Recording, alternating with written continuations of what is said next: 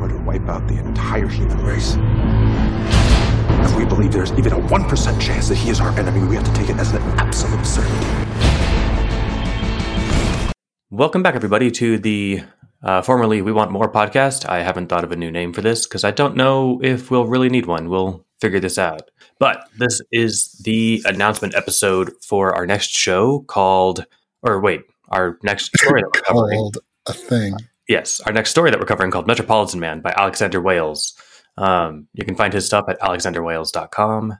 And if you're unfamiliar with his name, that's surprising. If you're listening to this, you're probably in enough circles where you've heard him around. He was a large figure on the WWMoR subreddit, probably still is around there, but that place is quiet now, and is a large figure now on the r/rational subreddit, which is the subreddit dedicated to rational fiction, which basically is the genre spinoff of Methods of Rationality.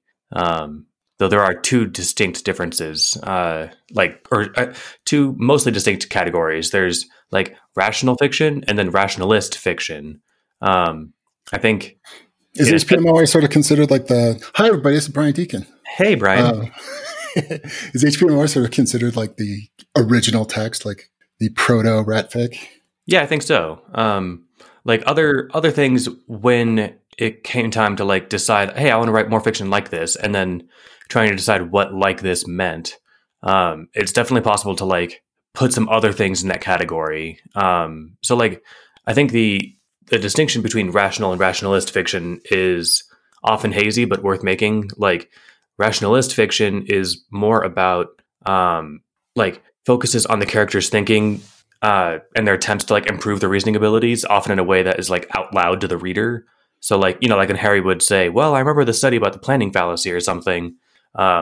If you can read the book and pick up the techniques and like level up your own thinking, that's, I think, closer to what rationalist fiction is. Rational fiction is really just like intelligent characters solving problems through, a creative application of their knowledge and resources. Like their goals and motivations are clear and have reasons.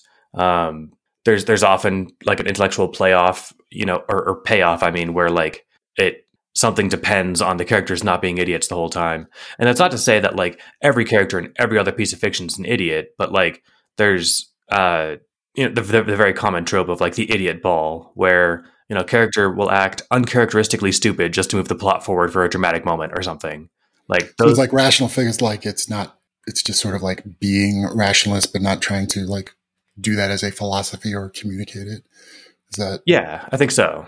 And it doesn't. I wouldn't even say you have to be rationalist. Like your characters have to be rationalist to be rational fiction. Like I really think The Martian counts as rational fiction. Like he's not sitting there thinking about planning fallacy and heuristics and biases or anything like that. But he's thinking, okay, here's my situation, here are my resources, and here are my goals. What can I do? And his answers are all awesome. Like he's, if like an example of idiot ball would be if at some point he was pissed and just like, fashioned a machete and started hacking away at his, Mars base camp thing in a fit of rage, right? Like that's the kind of thing that would not make sense for Mark Watney to do, and thus we don't see him do it. But I don't think that Andy Weir was thinking in terms of rationality when he wrote the book. Yeah. He was writing a scientist. So right, he was writing a scientist, and he was writing a scientist in a way that I think he imagined, okay, if I was actually there and I had the knowledge that Mark Watney has, what would I do? Like I think a lot of characters aren't written that way. They're written as like plot movers. And so which of these do you think Metropolitan Man is? Little column A, little column B. It's much less of a like rationalist heavy in the sense that like, I think Lex once in a while. So since Christmas, I listened to the entire story again, and like a couple of times, Lex will say planning or something along the lines of planning fallacy or scope neglect or something like that. Cognitive science words, but he doesn't like cite studies. He doesn't. He certainly doesn't explain to other characters like that sort of stuff. That's then something like less of like turning to the camera and talking at us. Yes. Because that was sort of like you kind of had like Harry kind of has, if Yudkowsky wants to get those ideas across, there's kind of a level that you can't avoid that. Right. Unless Harry's like in dialogue with another character and explaining it to them, really he's just turning to the camera and explaining it to us. Yeah, actually, and usually it was that, but it still was like, oh yeah, you're not, it's sort of like, you know, how a brother and sister in a movie will say, remember how we were growing up and now this long description of this thing we used to do that we both know exactly what we're talking about, but the audience doesn't. Yes. Yes. Remember how you always used to call me this? It's like, yeah, why would you ask me? Yeah. Of course, yeah. What, are you testing to see if I'm an imposter? So, yeah, I mean, it's what I like. So what I love about Alexander, I've only read 3 or 4 of Alexander Wales' stories, and all the short ones. I haven't read Worth a Candle or I don't have the website up and I can't think of the name of it. Grimwarden, I think, is the other one that was really long.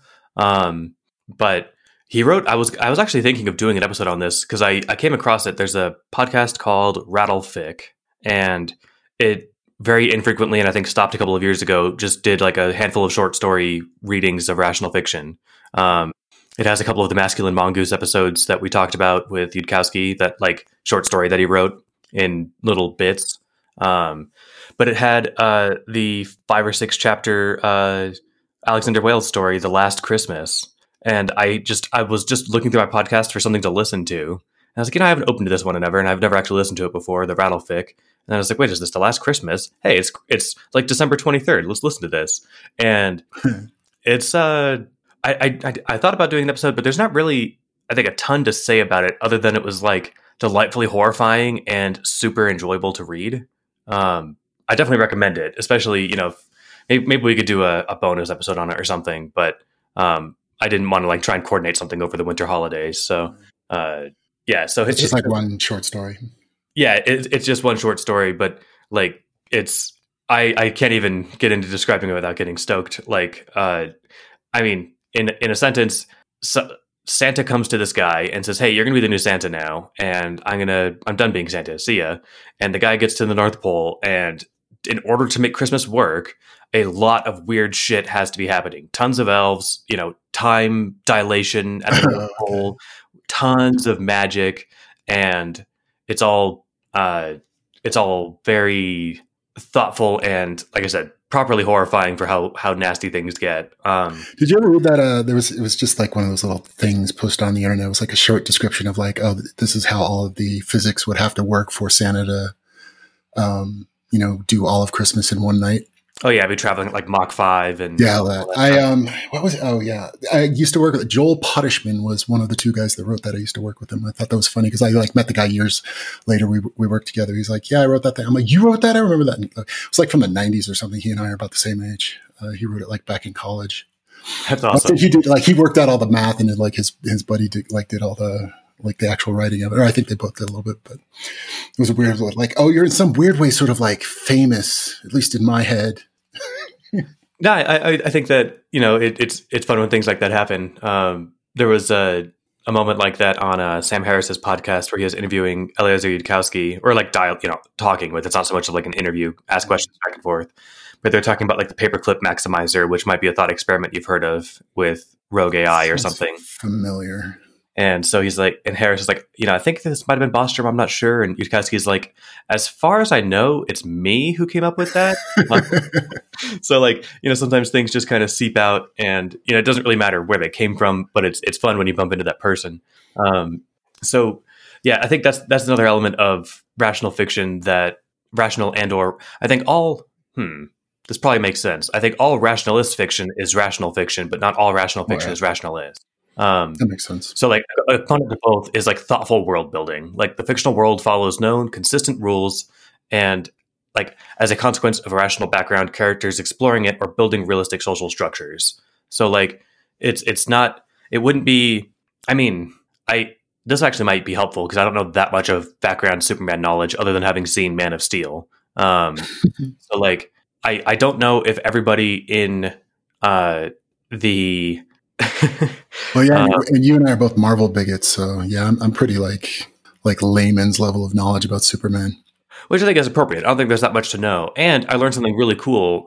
So after Eneasz did the audiobook for Metropolitan Man, he did an interview with Alexander Wales, which is spoilery, so we'll skip that. But if you are interested in learning more about the genre of rational fiction, episode 63, I want to say, of the Bayesian Conspiracy was on rational fiction. We had Daystar Eld and Alexander Wales talking about the genre, and it was a lot of fun, and it was non-spoilery for these stories. So is there any like rational fiction that's not also fan fiction? Because what had me thinking that was like even a story about Santa Claus is on some level still a fanfic, just not specific to the one, but you're sort of like, doing a riff off of some story that everybody else already knows.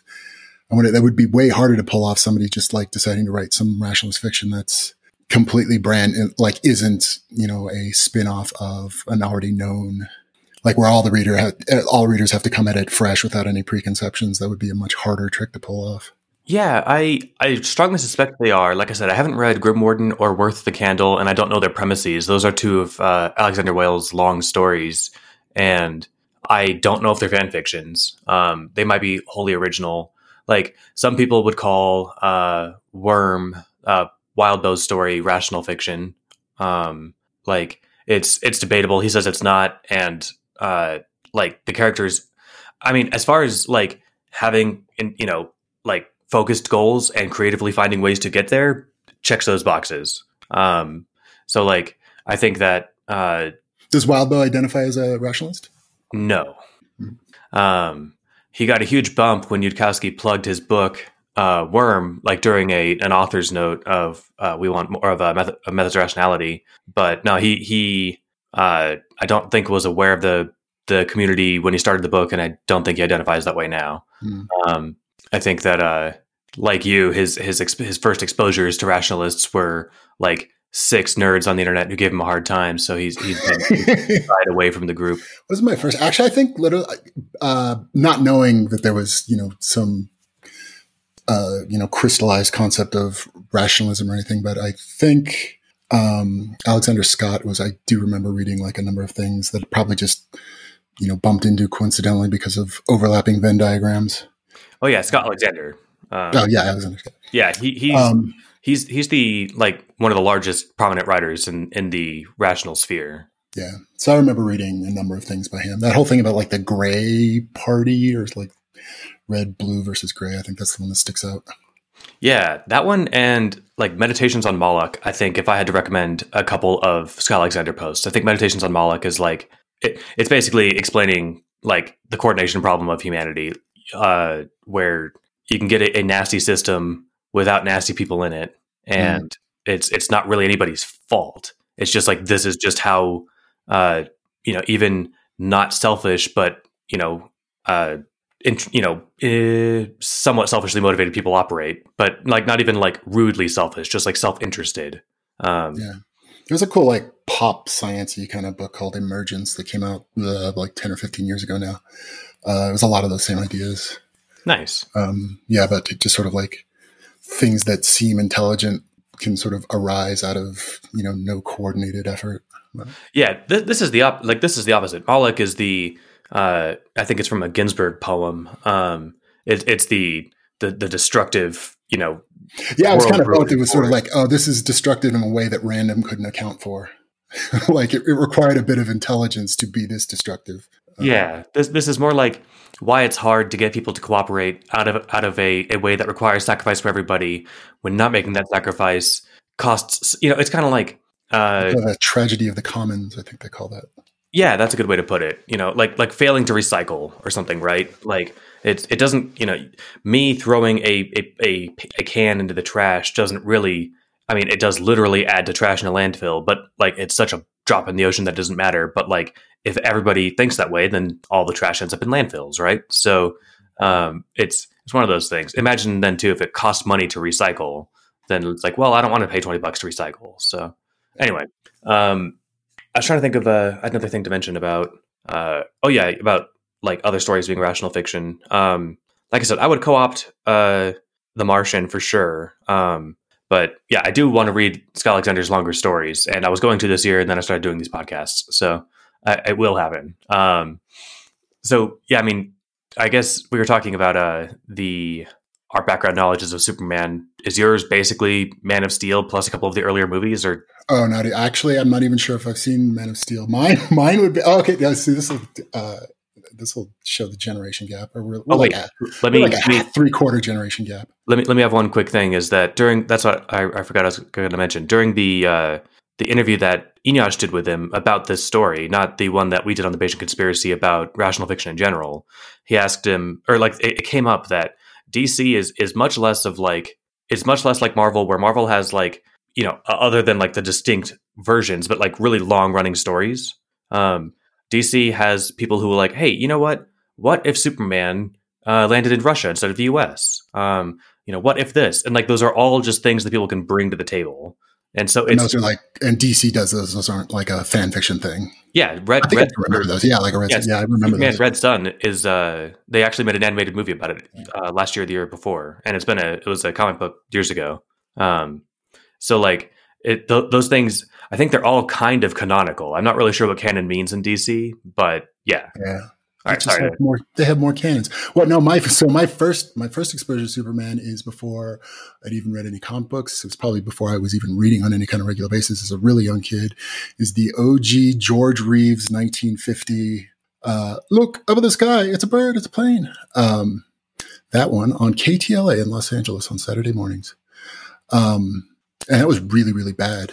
But I do remember the catchphrase for what's the J. Jonah Jameson of the Superman world.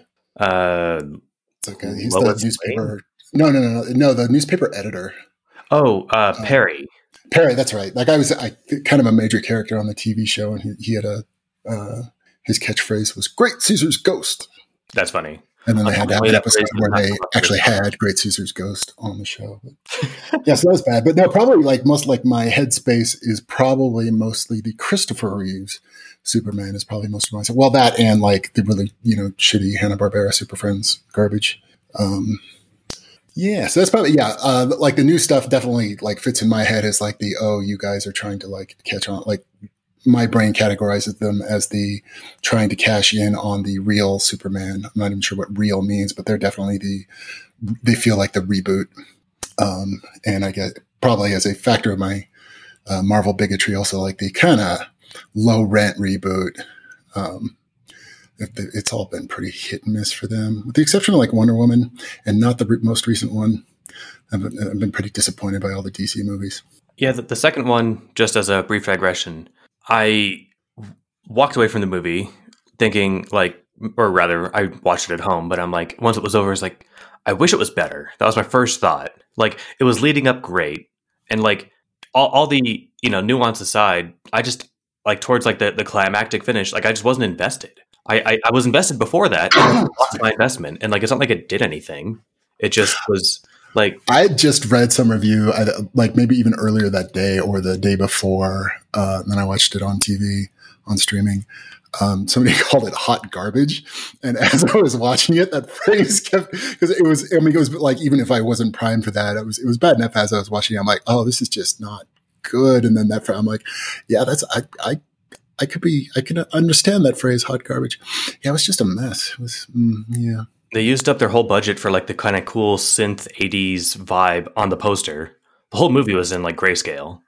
Yeah, it was. So, I mean, that was also a bummer. But there were parts I really liked. It wasn't as like I watched people give reviews of it that were like, this was the worst, blah, blah, blah. And I was like, it was not the worst. I've seen worse, but I wish it was better. Like it was good enough that I was like, I'm disappointed. You could have done better than this. Not like, oh yeah, that was hot garbage.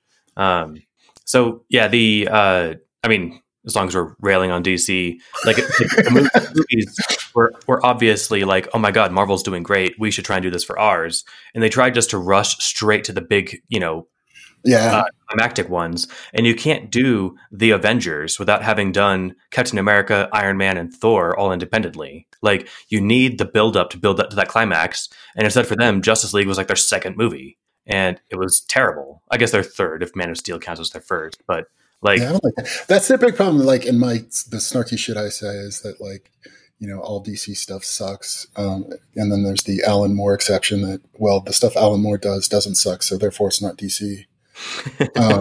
No true Scott. Exactly, yes. Because all the Dark Knight stuff, and even from that OG Jack Nicholson one, but that was riffing off the vibe that Alan Moore brought to it. But that's sort of for me, that's the thing that Dark Knight is similar to Marvel, and that the rest of them aren't, is that they made this way more complicated background character. And I guess if I was more of an involved nerd, they probably added on all these complex backstories to these guys, but on the surface, they're all very kind of two-dimensional. Yeah, and Dark Knight, I'm sure they've added more texture to them, but they started very two-dimensional. Was the Marvel stuff those guys were born? Well, Superman is a very especially because from the era he was born in, he was just literally, pure goodness, and sort of kind of from a planet that got destroyed. But I think even the more texture to that story of Krypton and stuff didn't come till later. It was very. I thought you were saying that they made the movies add more character and depth. I'm oh, not really. No, I'm saying no. Even at the DC thing, I'm sure, especially because comic book nerds also want all these things. I'm sure they've made all these characters way more, but they all seem to have. They're big picture. Your 30,000-foot view of these characters is a lot more simple. Yeah, and I think that's something to do with how they structure the comics, is that they're, and this is me just trying to imagine from what I heard Alexander Wales say, which was that they can reimagine the Dark Knight Batman, and that's just a new Batman. It's not they had to invent something that happened to the Batman from the 1980s to turn him into the Dark Knight. It's just hey, you know what? Let's do a new Batman.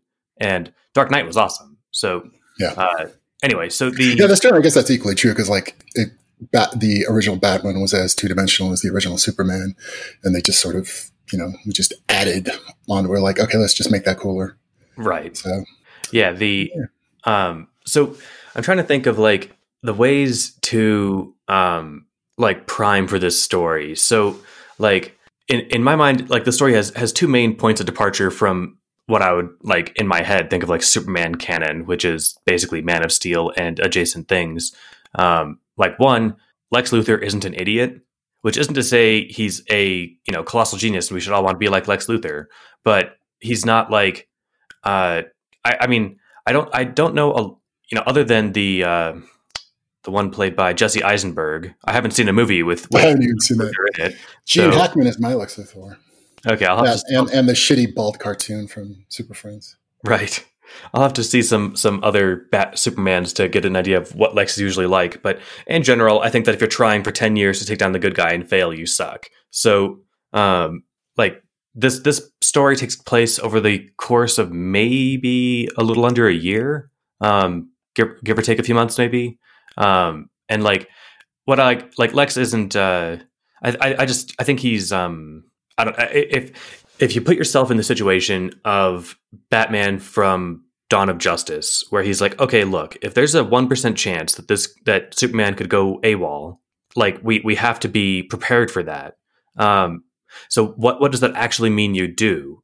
That's what this Lex Luthor from the Suicide Squad. Right. Oh, so that's where Lex comes in for me, is okay, well, if I was Lex and I had his resources and I was spooked at the idea of a bad Superman, what would I do? I would do a lot of the things that Lex does.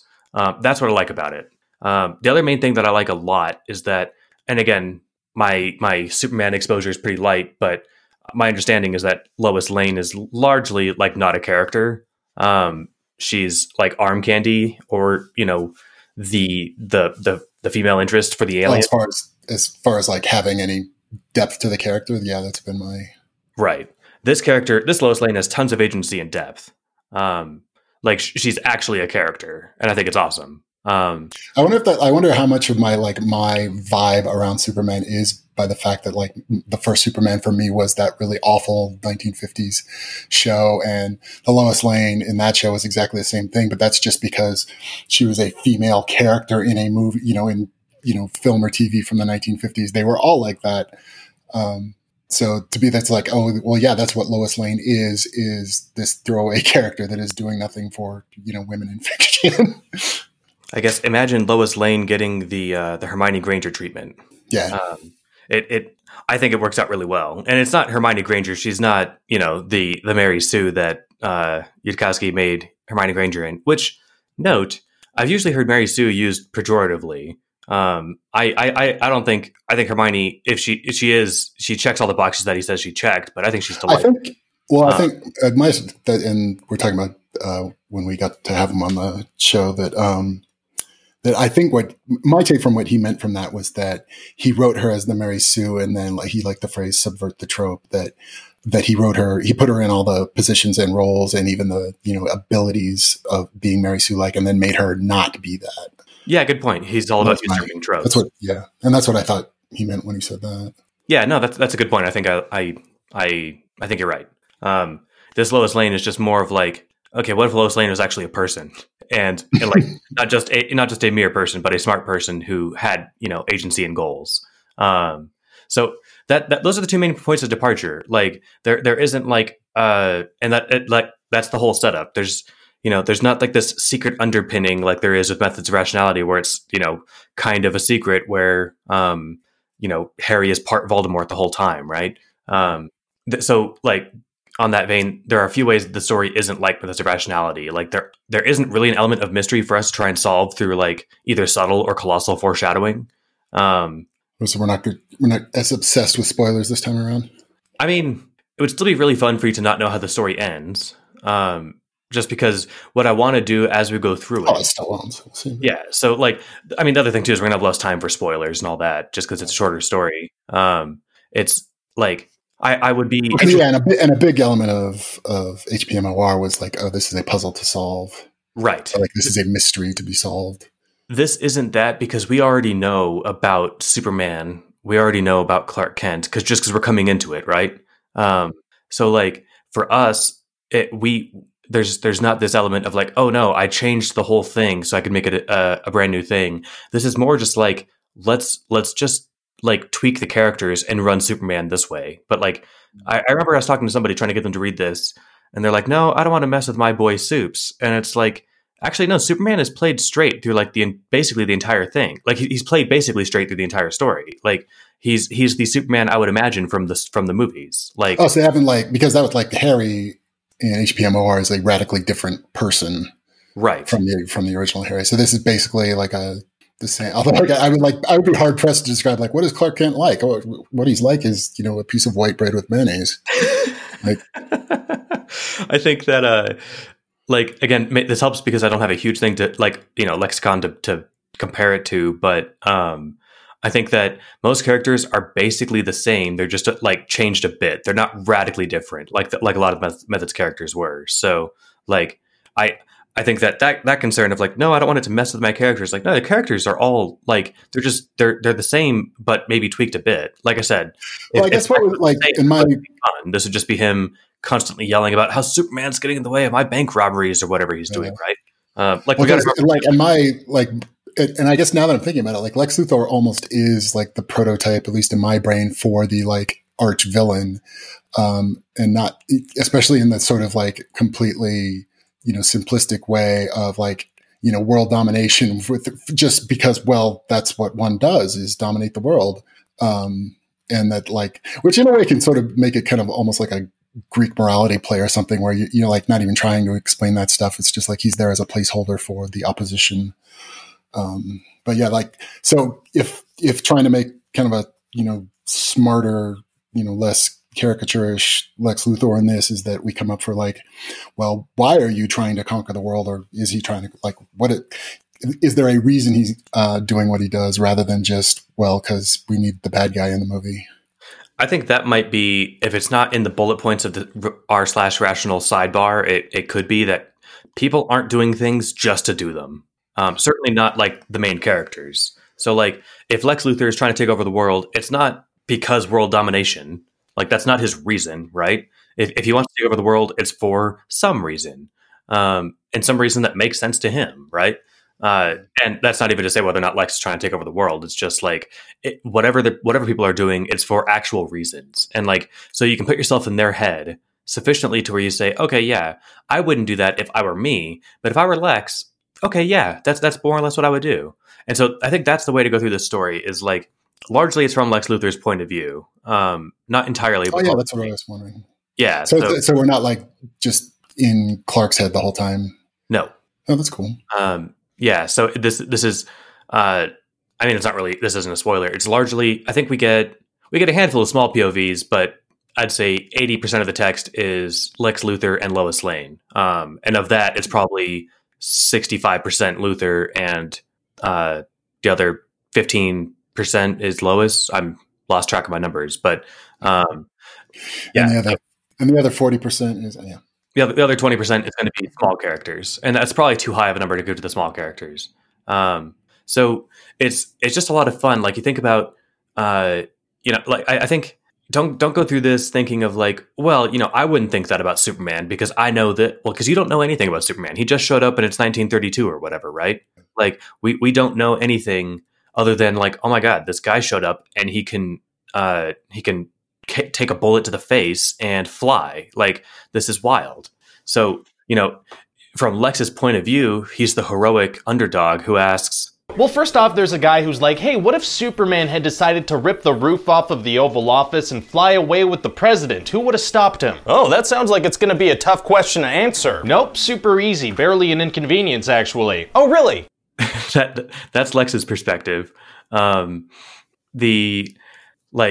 It's not like we have to like get ourselves into knots to think about what it's like to think from his perspective. Like it's a completely reasonable way to think. And to the extent that it's not, like if there are failures of reason involved, they become apparent later on. Now, don't tell me anything if it spoils anything, but in this world, is Superman the first and only superpowered being in the world? Yes.